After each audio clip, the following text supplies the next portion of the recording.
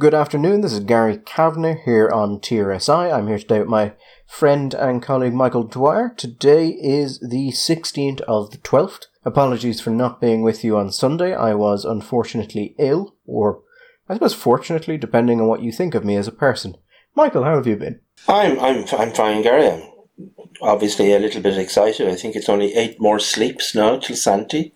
So it's closer we get, the excitement builds. So just to open with, the last time we were on, we were talking about maternity leave for TDs, and I put forward the opinion that this has nothing to do with actual equal rights because TDs are on a salary and there's no ability to remove wages from them if they take time off. Yes. And that rather this appears to be an attempt to, as I believe the phrase was, defraud the public purse of expenses that they were not owed. I think that captures, if not the exact words, I think that's very much the spirit of what you were saying. I think you got the spirit, Michael, that they want to claim some of the transport allowances, and you can claim them when you're sick, and that's what they were talking about giving in sick certs for, and they would prefer to just say that they were on maternity leave and not have to give in the sick cert. And I think my view on it was, well, in neither of those cases should you get an expense for transport and accommodation, given the fact you weren't using it, because you didn't go to work. Yes. But I'm old school on this, Michael. You're old school on everything, Gary. But So it was nice to see a letter in the Irish Times, and I'll put a link to it at the bottom of this. It was from a current councillor called Joanna Tuffy. Now, you might remember Joanna Tuffy from when she was a TD for the Labour Party. I remember Joanna Tuffy well, and I don't want to say this because Joanna may still have ambitions to have a life in politics in the Labour Party, but I always thought she was a remarkably competent individual who used to come out with a variety of heterodox opinions and a rock of good solid sense. I remember, for example, she was quite a vociferous opponent of the introduction of quota systems into nominations elections for I don't know, was the county councillor or the Shannon of the Dáil, but generally speaking, she was opposed to quotas. And generally speaking, she seemed to just be a very sensible kind of a competent person. I hope that nobody hears this, because obviously that such an opinion from the likes of me would not be good news for Joanna. But in this case, Joanna's gone and done it again. Yeah, so, as I said, I had a rough idea that this was correct, but it's nice to hear from someone who was a TD, because I've generally found in financial matters, Michael, the people most informed about what they're actually due are those who had a personal interest in those financial matters. So, Councillor Tuffy says, the debate about the right of women TDs to maternity leave should be informed by facts. The claim that they require a sick cert after having a baby is incorrect. The only situation in which TDs are required to submit a sick certificate to the Uachtaráis is if they do not want to lose a portion of their travel and accommodation expenses in respect of days they did not attend the Dáil. A TD only needs to attend the Dáil for 1 day in a Dáil term in order to sign the role of members of Dáil Éireann, and they will be paid their full basic salary of €96,189 a year. Which ain't bad, basic like. I mean, it'd be better if we had some sort of reasonable, perhaps flat tax, Michael, let's say 13%. That would make it a lot better, yes. Substantially, I would say. I have a memory that Joanna Tuffy had a child when she was in the Dáil as well. I think she is the only TD I can actually think of in recent time who had a child while serving actively as a TD. Now, obviously, our current Justice Minister, I was about to say, is going through that as well, but I think we'll just say is now pregnant and expecting a child. That sounds more humanising. And I think it's important to remember that many, many politicians are human. Many, but perhaps not all. Well, all is a big set. I've often thought there are certain politicians where if you could just get like a needle to them, they'd fall apart and they'd be made of worms or something. David Icke can't be wrong about everything. He can be wrong about a surprising amount, though. Yeah, but what if he's right about the lizards? Wouldn't that be fun? I think people like David Icke serve an important function. The same function that is served by Nobel Prize winners talking about anything outside the area they won the Nobel Prize for.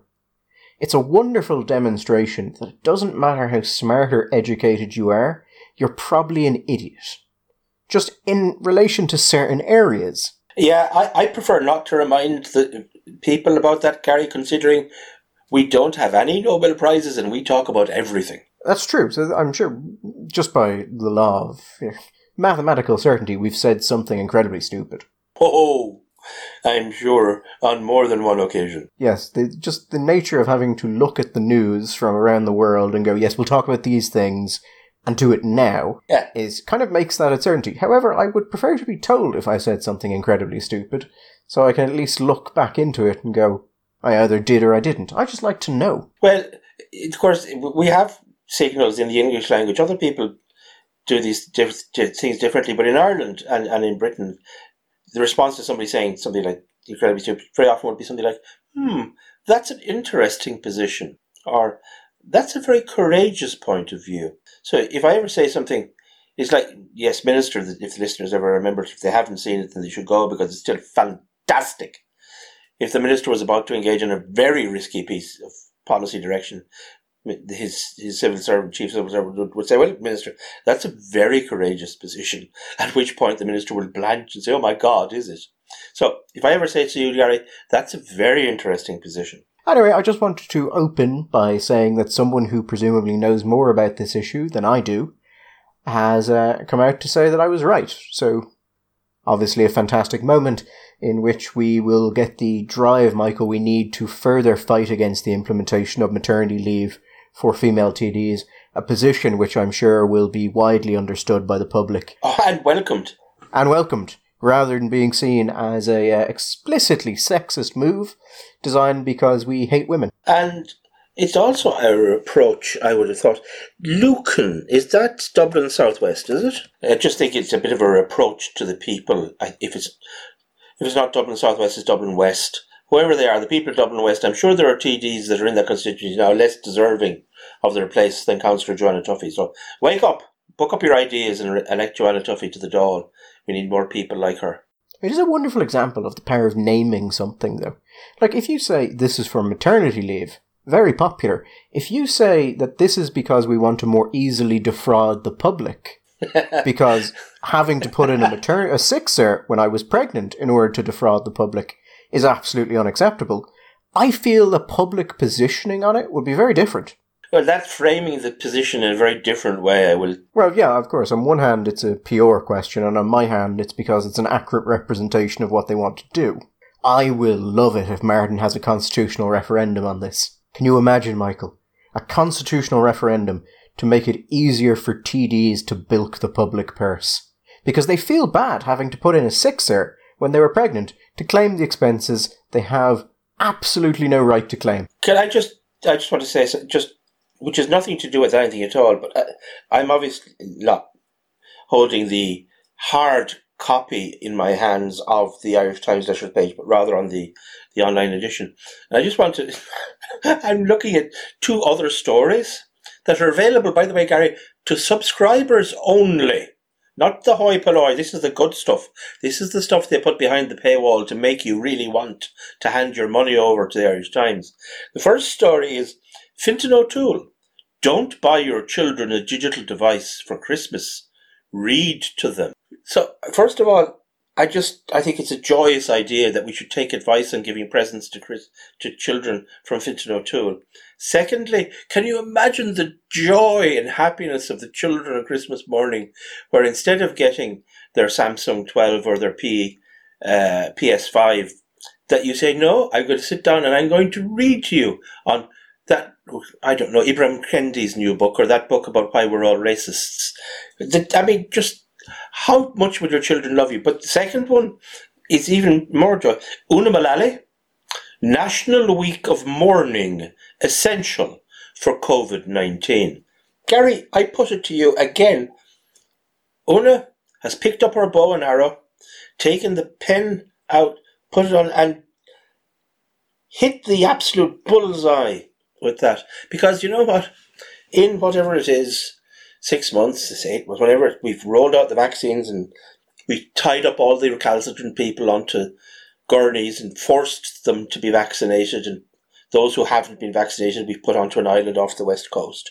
And we can sigh in relief, say, now life can return to mourning. You know what the whole country will really want to do, what the country will need to do, is have a week of mourning, where we'll all sit in our houses and wear black, tear our clothes and put ashes through our hair and abstain from strong drink and red meat.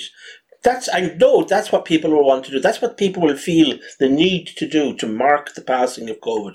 A week, not a day, Gary, a week of mourning. I feel that the only thing that people will really want to mourn when this goes are really whiny people who finally got a year in which other people listen to them. Like, you've finally got something to complain about other than the state of your own life.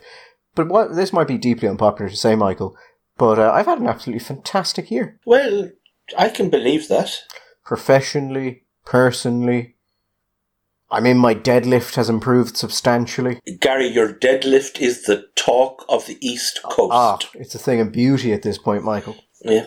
I still think that you were wrong to stop me from putting the video up on YouTube of the deadlift, but I understand you're waiting for the bigger numbers. I mean, currently, Michael, I'm sitting in my house with my feet up on a table with a blanket over me, and I've a very sharp knife passed through the core of an apple, and I'm just slowly taking bites out of it as I talk to you.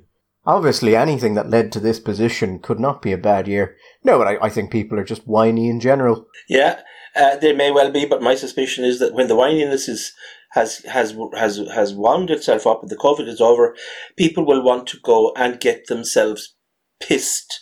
They will want to find other people that they are physically attracted to, or drink some and keep drinking until they become physically attractive, take their clothes off and do nasty things to each other. Michael, I've got to tell you, this is very important for you, this is a fucking amazing apple. What is it, Gary? Is it a John O'Gold? Is it a pink lady? I think it's a pink lady, but it's a very nice pink lady. Or maybe there's just something, maybe like eating an apple. This is the first time I've ever eaten an apple stuck on the end of a knife, and it really does add something to the experience. I'm having a bit of a Sheriff of Nottingham vibe here, as you eating with a knife, which I'm imagining is something more like a dagger than a knife. Unfortunately, I do have a Sykes Fairbairns dagger, which is the Rolls Royce of daggers. Yeah, unfortunately, I don't have it with me. I have it down in a different house, or I would be using that to eat the apple. Just, because if you're going to go there, you should go all the way on these things, Michael.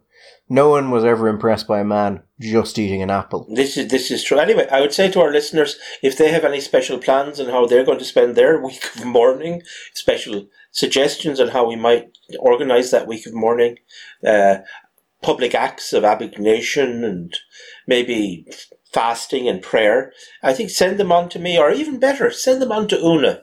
I'm sure she'd be fascinated to hear what your suggestions are. The UK has announced it's going to be scrapping unconscious bias training for all of its civil servants. Yes. Which is interesting for a couple of reasons. One, because it's part of the growing recognition that unconscious bias training, and actually bias training in general, doesn't work. It's never worked. It's never even gotten close to work. In fact, some studies have said it makes things worse. Yes, they're the good ones. We like those studies. Those are the fun ones. They're the fun ones. We should say unconscious bias training starts off with a thing called the implicit association test, which I think was developed in Harvard by 2 or 3 social scientists, were they? Psychologists, I can't remember. They were social scientists of some kind. And you can take a free version of it on Harvard's website, by the way. I'll include a link in the podcast, should you want to see some very popular pseudoscience. The authors of the association test themselves have said that using it as a tool for unconscious or implicit bias training is a misuse and a flawed approach and will not work. And other people involved in one guy I think is still kind of holding out for the association test. Others have said, well, maybe we could have done things better with methodology. But there's a lot of there's a hell of a lot. I mean, you're aware of the far right neo-fascist Jordan Peterson. He's absolutely coruscating on both the association test and on implicit bias training, that it's absolutely useless. There's a really good article by a guy called Frank Dobbin which is a diversity training doesn't work, which is not quite what this is about, but it's a little bit what this is about. And anybody out there who should have a read of it. I read it a while ago. It's really good. Yeah, I will also include a link to that. But the implicit bias test, the way it works is You basically get a face, and then you get a word, like good or bad or disgust or anything like that. Yeah. And what it does, it measures the response time it takes you to respond to that. And that's about it, really. That's actually nearly entirely it, actually. And one of the points that Peterson, and not just Peterson, it's important to say, said that there's actually no way to distinguish in a test like this between a familiarity bias and an unconscious bias, or sort of a negative racial or social bias. So the results are essentially means. One of the things that people who critique it said that there are three things about it that also, even if you thought that this was a good idea based on the underlying science, is that there are three things that make it more likely simply not to work. First of all, for these things to work, they should be voluntary. They should focus on a system rather than on individuals. They should engage natural advocates or champions, and they should look at practicing equitable behaviour, if this is what you're into. But they tend to be mandatory, targeted at the individual, and actually just disconnected from the reality of your work day to day. And that anything which is mandatory, for a start, is problematic. And anything which is targeted at the individual is very problematic. We haven't abandoned it over here, have we? No, we haven't. It's difficult to find out what the scale of it actually is, but it's definitely going on in Irish departments. Now, it's also being pushed heavily by NGOs like the National Women's Council, despite the fact, again, that it had never been shown to actually work. But it's definitely happening, and I wouldn't say we're going to be stopping it any time soon. I'm not sure if it's happening and it's compulsory for civil servants above a certain level, but I wouldn't be terribly surprised. I tell you, I don't know what is the situation over here. I can't imagine that. Well, it might be very different, but I know in the States, Gary, we are in the wrong business. If you're giving courses on implicit bias training or unconscious bias, it's serious spondulics. Oh, particularly the corporate and governmental work is incredible. Just incredibly well paying. Lots of white women involved, by the way. Yeah, that's true, which is also deeply amazing. What's weird is we do know there are programs you can undertake to deal with any existing bias in an organisation. Mm-hmm. And they tend to be stuff like if you set up systems where existing managers are appointed to mentor people, be they from the same kind of social demographic or racial demographic or outside it, things like that have been shown to reduce any sort of bias in organisations. Unless you're, say, within an academic organisation and you have female-to-female mentorship. Well, we don't mention that study. That's the forbidden study. That's that's another one. God, that list. Where have I left my list at home? And that is a long list these days. Okay, that's on the list. No mentioning that study. So stuff like that can increase involvement or increase the level to which minorities and women are supported. Mandatory top-down stuff. The sort of stuff that's popular with HR departments. They generally seem to make things worse. Sometimes substantially worse. Well, yeah, I mean, it makes sense. I remember now sometime reading an article about, and they said let me explain one of the reasons why it doesn't work. If you think of, you have an unconscious bias, and you become aware of that unconscious bias. He said, even when people really want to act in a less biased way, it's very hard for them to do so just off the bat, simply by recognizing, because of what they call the intent-action gap. And the example that was given to me was one that speaks to me deeply. Even if you decide, you read about good nutrition and health and diet and all sorts of things like that, and you really commit, that's a really good thing. Eating like this, bad. Eating eating two Southern Fried Chicken dinner boxes every night for tea, which I don't do, by the way, but for the sake of the image. Having that for your supper every night is a bad thing. But people who are, shall we say, with a BMI over what the recommended is, everybody knows, we all know, is that simply saying, okay, that's a good thing and that's what I want, but actually changing the way you behave is a really difficult thing. it's also very easy to create a situation in which you actually harm the people you're trying to support. So, for instance, as more focus was put on sexual harassment of women in the workplace, particularly during the Me Too movement, some of the research at the time shows that male managers were willing to spend less and less time with female managers, which was then cutting those women out of mentorship opportunities, and also meaning that there were less social options available to them to build links with people outside of their direct work environment, which is actually rather important in securing a promotion because how you deal with people is a large part of it. Mm-hmm. So managers were spending less time with female employees, and male employees at the same level were spending less time with female employees, which seemed to frustrate everyone deeply.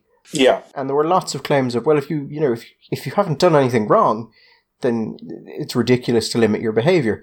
Many of these were the same people who were saying that you must believe all women if an accusation is made. Yes. Two positions which I don't think work terribly well together. Yeah, well, it's not just within organisations. It also has the potential to stop women getting into organisations in certain situations, because we know there have been studies done where talking to women managers, they have admitted that all other things being equal, if they're say particularly in high pressure situations like hiring for certain kinds of law firms or certain kinds of corporations, finance, particularly say in finance and the markets and things like that.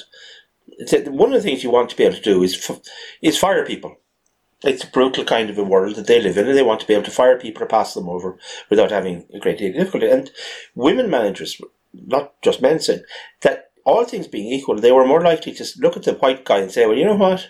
I'm going to be able to fire him. If he doesn't work out, I'll be able to fire him easily. There are legal and litigation possibilities for hiring someone else, which create problems for me. So now, it is disputed to the extent that this goes on, but there does seem to be some reason that to some extent it goes on anyway. And I don't think it's necessary to create more barriers, rather, even when you're trying to create less. These kind of unintended consequences, unthought out policies can do. There are better ways of doing these things. Well, we hope there are anyway. I think one of the funnest findings I found about diversity training was that by forcing people to engage with the stereotypes they hold about different groups, they actually reinforce those stereotypes because they make people consider them. And that's actually an interesting thing in this field. There are stereotypes that are largely accurate, and we can look at statistical data and just say they are accurate as a general tool. So your problem is if you start telling people to think about those, and they go, yeah, and I looked it up, and actually the stats back me up. Maybe I should take a firmer stance on this. Yeah, which is not the outcome you're looking for. No, but it's actually stereotyping based on the truth, or that is accurate in its representation, I think is the most difficult type of stereotyping for these people to deal with. Because they can complain about it, but then you just go, yeah, but I'm right. But it's kind of inevitably where you're going to end up, isn't it? If you see the world as being inevitably divided into groups and identities, if you have explicitly abandoned the idea that every man or woman should be judged not by the colour of their skin but the content of their character, if you say that's a nonsense idea, that's actually fake liberalism, fake progressivism, which is actually really being used as a tool of the hierarchy and the patriarchy in order to frustrate the needs of the oppressed classes. But we should actually look at people only insofar as they represent a group or an identity. And all you're doing is saying then we should look at everybody as a representative of a group or a subset, and that's going to at least create the potential for just to reinforce stereotypes, because you're just looking at a person as a stereotype of rather than the individual in front of you, and say, well, the individual in front of me doesn't seem to match that stereotype, but listen, I shouldn't look at that, I should look at the group. And the stats tell me the group is like this, and that's a bad thing. Yeah, it's one of those problems that you have when you're like, oh, we'll just increase exposure to different groups, whereas oftentimes that just makes you like them less. And the example that would come to mind in Ireland is travellers. The people I know who dislike travellers the most tend to be those who've spent the most amount of time in them and the most rural. Not in them, around them. That would be an entirely different arrangement. That would be, yes. Be very different. But that is your problem. That it appears that exposure to certain cultures doesn't get rid of bias. In fact, it just confirms bias and hardens your view of that population substantially. Well, I suppose it might do. Other people might say, well, that hasn't been their experience, that the exposure has led them to a greater degree of understanding, empathy and compassion. But I would direct all the mail on that subject towards Gary. Well, I think it is a noteworthy point that if you're trying to remove bias, you might have to deal with some uncomfortable truths about different people. And none of this training is designed to do that. This is true. None of that training wants to talk about that at all, because that would be uncomfortable and we wouldn't like that. I actually saw an interesting study the other day, Michael, and it was on educational retention rates, as in how much information you can retain during informational courses. Yeah. And they were able to show differences in outcome based on the race and socioeconomic class of tutors and students relevant to each other. So people who were taught by someone from the same race and or social class as themselves actually retained substantially more information. And they were less likely to drop those classes. Really? Yeah. And I think the argument was that the brain is predisposed to pay more attention to those most like us, because humans are tribalistic animals. Right. And just unconsciously, they treated those things as more vivid. Which would be interesting. It's only one study, and it'd be interesting to see if it can be replicated. But if it is, there could be widespread applications of that to increase. For everything from primary school straight through. It would be interesting, actually, if some of the falling grades relative we've seen from boys is actually just due to the changing makeup of the teaching profession. Yes, yeah, that's possible. Worth studying, worth looking at. But would that be a bias then, if that's true? Oh, I don't know. Can you be biased against boys? I suppose if they're not white boys, you probably can be, but it's all tiring. It's all just to say. I'll include a link to the Frank Dobin, Alexandra Kalov paper from Harvard. It's a fairly good read through of it, but yeah, the general sense of it is it reinforces stereotypes. It tends to be mandatory, and people don't like being told what to do. And I think one of the other important ones was that it tends to anger white people. There was a debunking of it done by Michael Shermer. You know Michael Shermer, the skeptic? He wrote, he's the founder of the Skeptic Society. He wrote a debunking of it, which I remember reading, and it was good, and it was sort of pugnacious. I don't know if it was well peer reviewed, but I think it came out in an academic journal. But if anybody wants to have a root around for that, I think that's probably available online as well. Yeah, there seems to be a turning of it against it now in corporate spaces. Although I get the sense that the corporates were mostly just doing it so that they could say they had done it in case a legal issue arose. Well, yeah, I think. Well, to an extent, I think you shouldn't underestimate as well. I mean, there was always this notion that a certain kind of ideological disposition that children would develop in universities, that when they came out into the real world and had to get a job, blah, blah, blah, they would have all this nonsense knocked out of them. That actually that didn't happen, and a lot of these people ended up in HR departments in corporate America, not just America.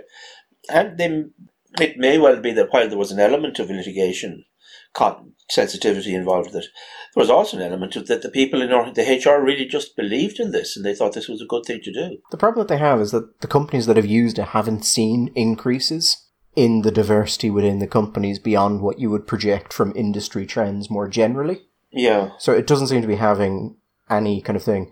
I would make the point that I would imagine they would have to have, at best, no impact and likely a bad impact because of the way they're put forward. They're put forward in that they highlight differences rather than they highlight areas of commonality. Yeah, which is a wider problem if you take it at a macro level. When Putman talks about this, and Murray and others in the United States, where people have always had multiple, and we all have multiple layers of identity. It's not that we don't have identities and different identities which are important to us. That you might have an identity, if you're the GA actually, for example, the county system in Ireland really is an imposition of a political division of the country imposed by which didn't exist before, was imposed by the English after, I suppose, Elizabeth onwards. You have this, and then, but the county system, the sense of being from a county, was really invented by the GAA, and that people have this strong sense of county identification is largely due to, or certainly in large part due to their affiliation to a GAA team. So you might have a strong sense of being affiliated as a Wexford man or a Galway man or whatever.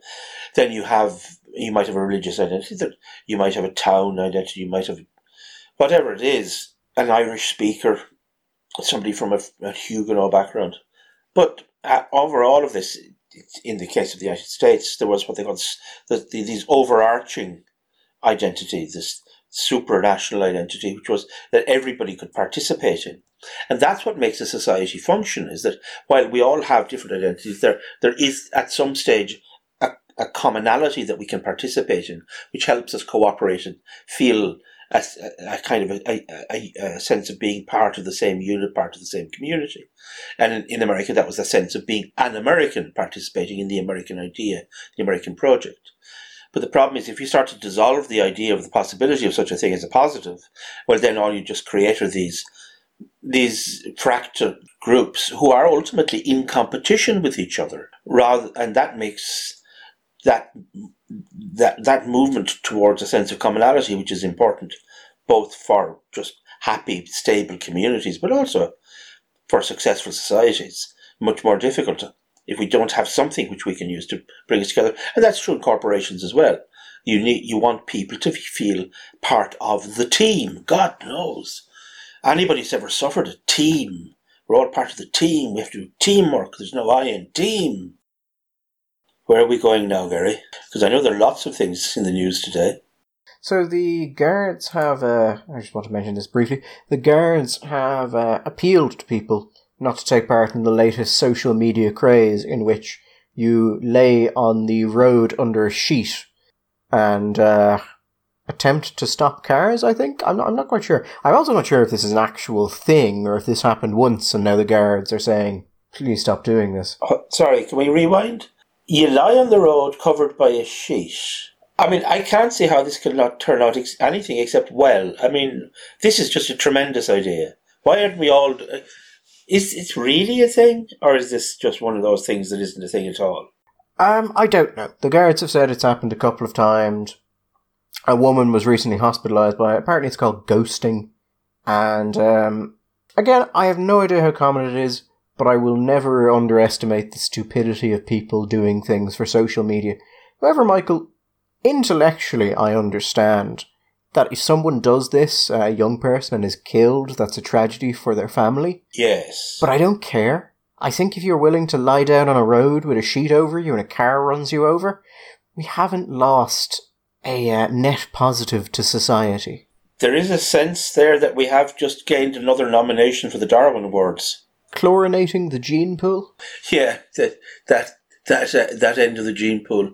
I know we joke about taking the warning labels off everything and just letting natural selection run its course. But if you're going to put your head on a road and cover it with something so that you can't see, and you die, I don't care.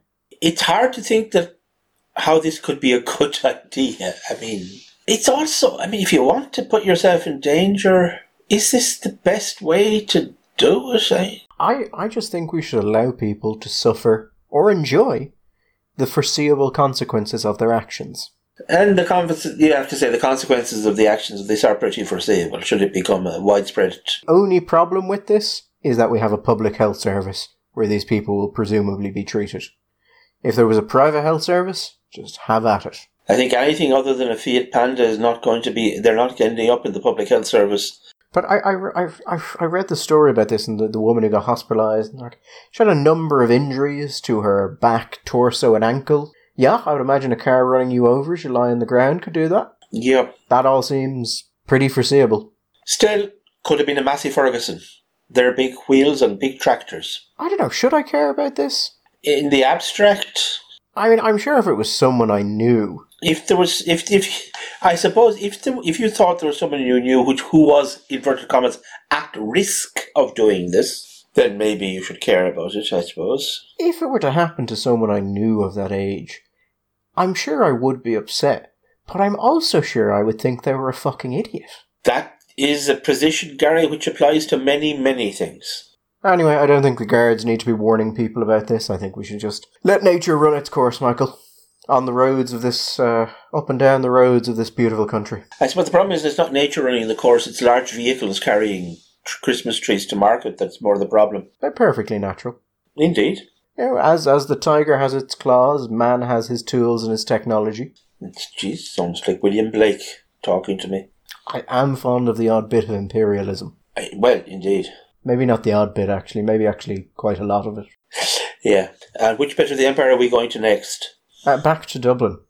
Back to Dublin? Yeah, we haven't left Dublin. So it was, it came out there that the government has given 140,000 across the country to promote the election of women and minority groups. And I don't like that, Michael. Electing minority groups, usually they can stand as you don't usually stand as a group, you stand as an individual, generally speaking. Yes, but these are people elected from minority groups. That is the most pressing characteristic in this issue. So most of the money will be going to what? Polish people, Lithuanians, Brazilians, and Chinese people, I suppose. Oh, and men as well, because men are a minority. You know damn well that's not what's happening. Oh, Gary, tell me, is something else happening? Are you telling me all this money isn't going to go to Polish people?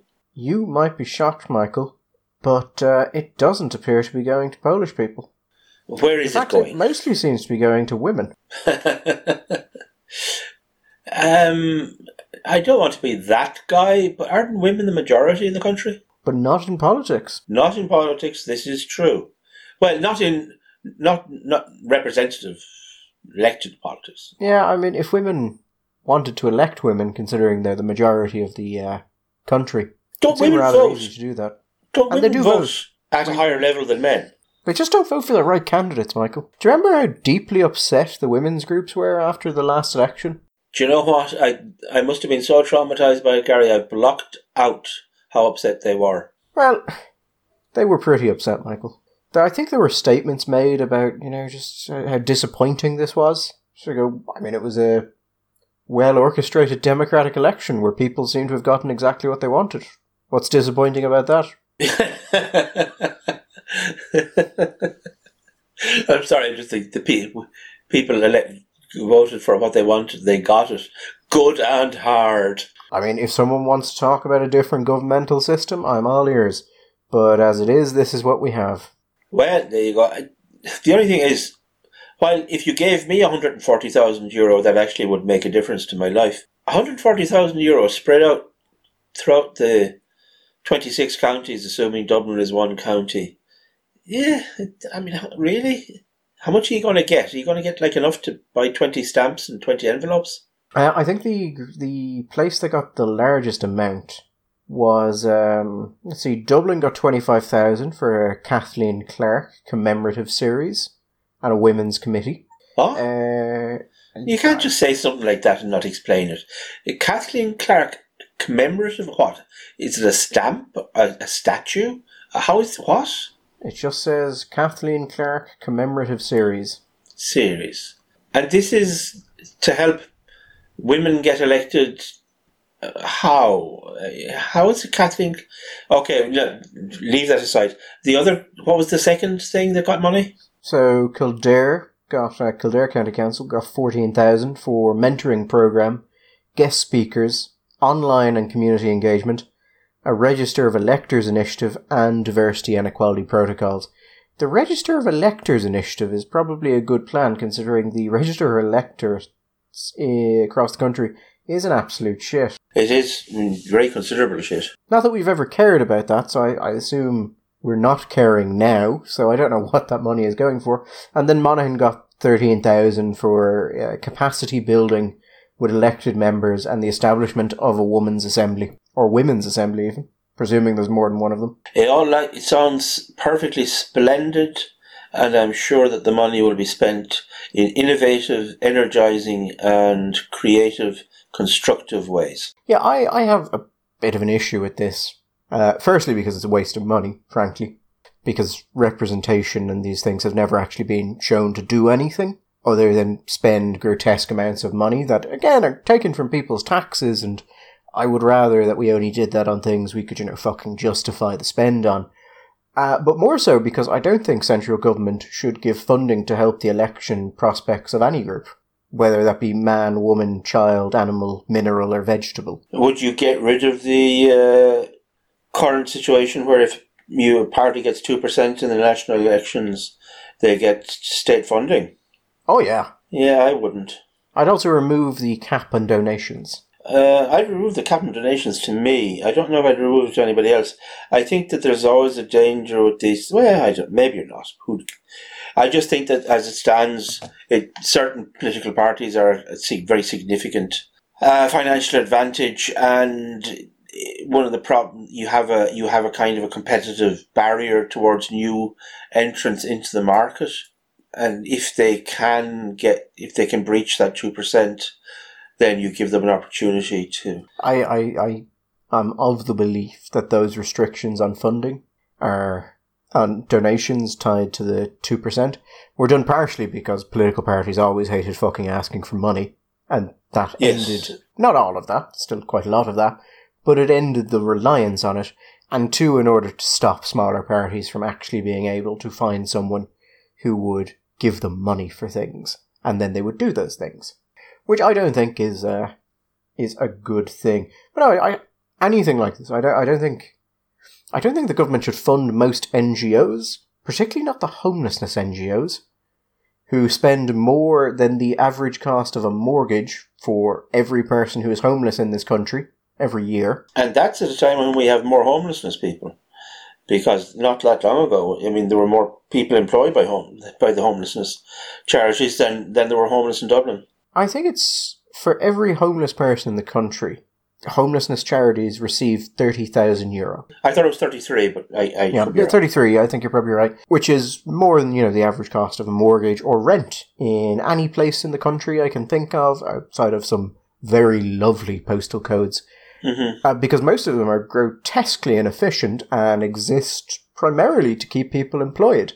Now, there are some really good local homelessness charities that are really under-resourced, but interesting thing about NGOs, it takes a lot of effort to apply for grants and aid and to build links with government and to know the right people to talk to in order to get money. It's actually rather expensive. Yeah. So you've got a lot of these organisations with great links to the government, but kind of terrible on the ground. What would we do, Michael? Get rid of them all and just give people the money? Well, I could get rid of them all. Yeah, that sounds like a good start. The whole idea, if nothing else, whatever about individual charities that may or may not be doing the work that they were set up to do, I think it's really tedious when the government funds lobby groups whose existence is to lobby the government against the interests of other citizens who are not receiving subsidies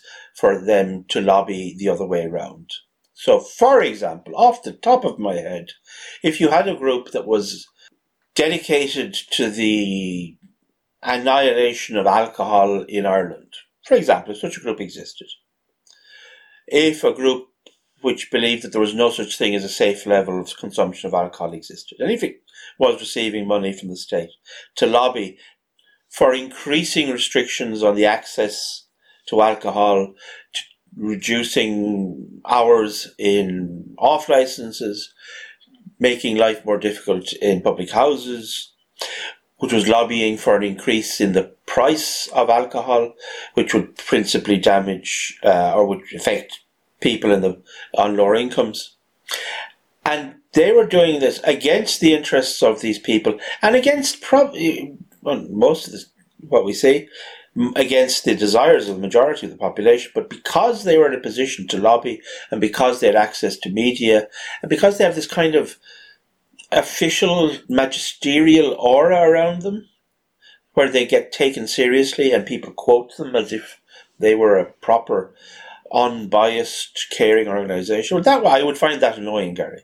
That kind of NGO would really annoy me. And what about if there was another NGO, Michael, which was, let's say, somehow written into legislation despite not actually being controlled by the government in any way, and if its members could cause incredible amounts of frustration and issues, and just serve as an impediment to the general natural You good. mean, for example, say, imagine this, in a republic, right? And you had a private organisation where people paid membership to join.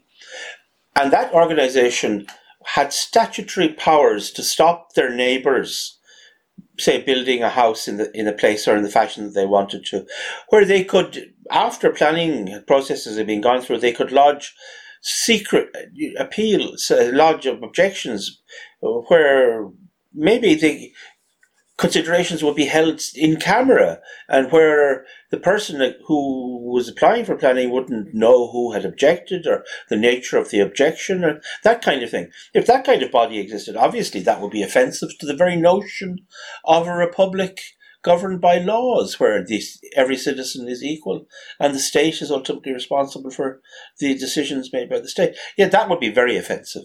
I mean, particularly if, let's say, it was funded by numerous Irish governmental and near-governmental organisations, and it was kind of opaque as to what was actually happening there and to where, just what was happening in general. The kind of organisation that maybe didn't publish publicly lists of its officers or, say, central committees, that kind of thing, or its wider membership, but was at the same time being funded directly and indirectly by the government.